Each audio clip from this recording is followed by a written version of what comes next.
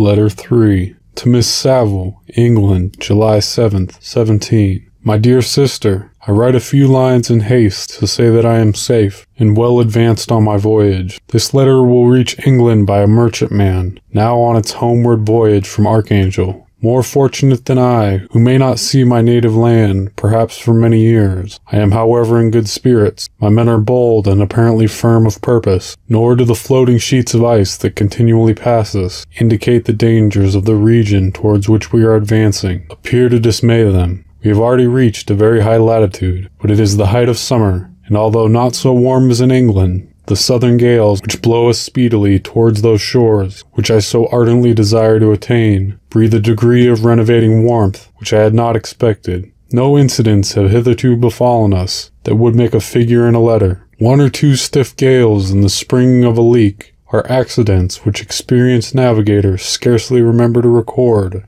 and I shall be well content if nothing worse happen to us during our voyage. Adieu, my dear Margaret. Be assured that for my own sake as well as yours, I will not rashly encounter danger. I will be cool, persevering, and prudent, but success shall crown my endeavors. Wherefore not? Thus far I have gone, tracing a secure way over the pathless seas, the very stars themselves being witnesses and testimonies of my triumph. Why not still proceed over the untamed yet obedient element? What can stop the determined heart and resolved will of man? My swelling heart involuntarily pours itself out thus, but I must finish. Heaven bless my beloved sister, R.W.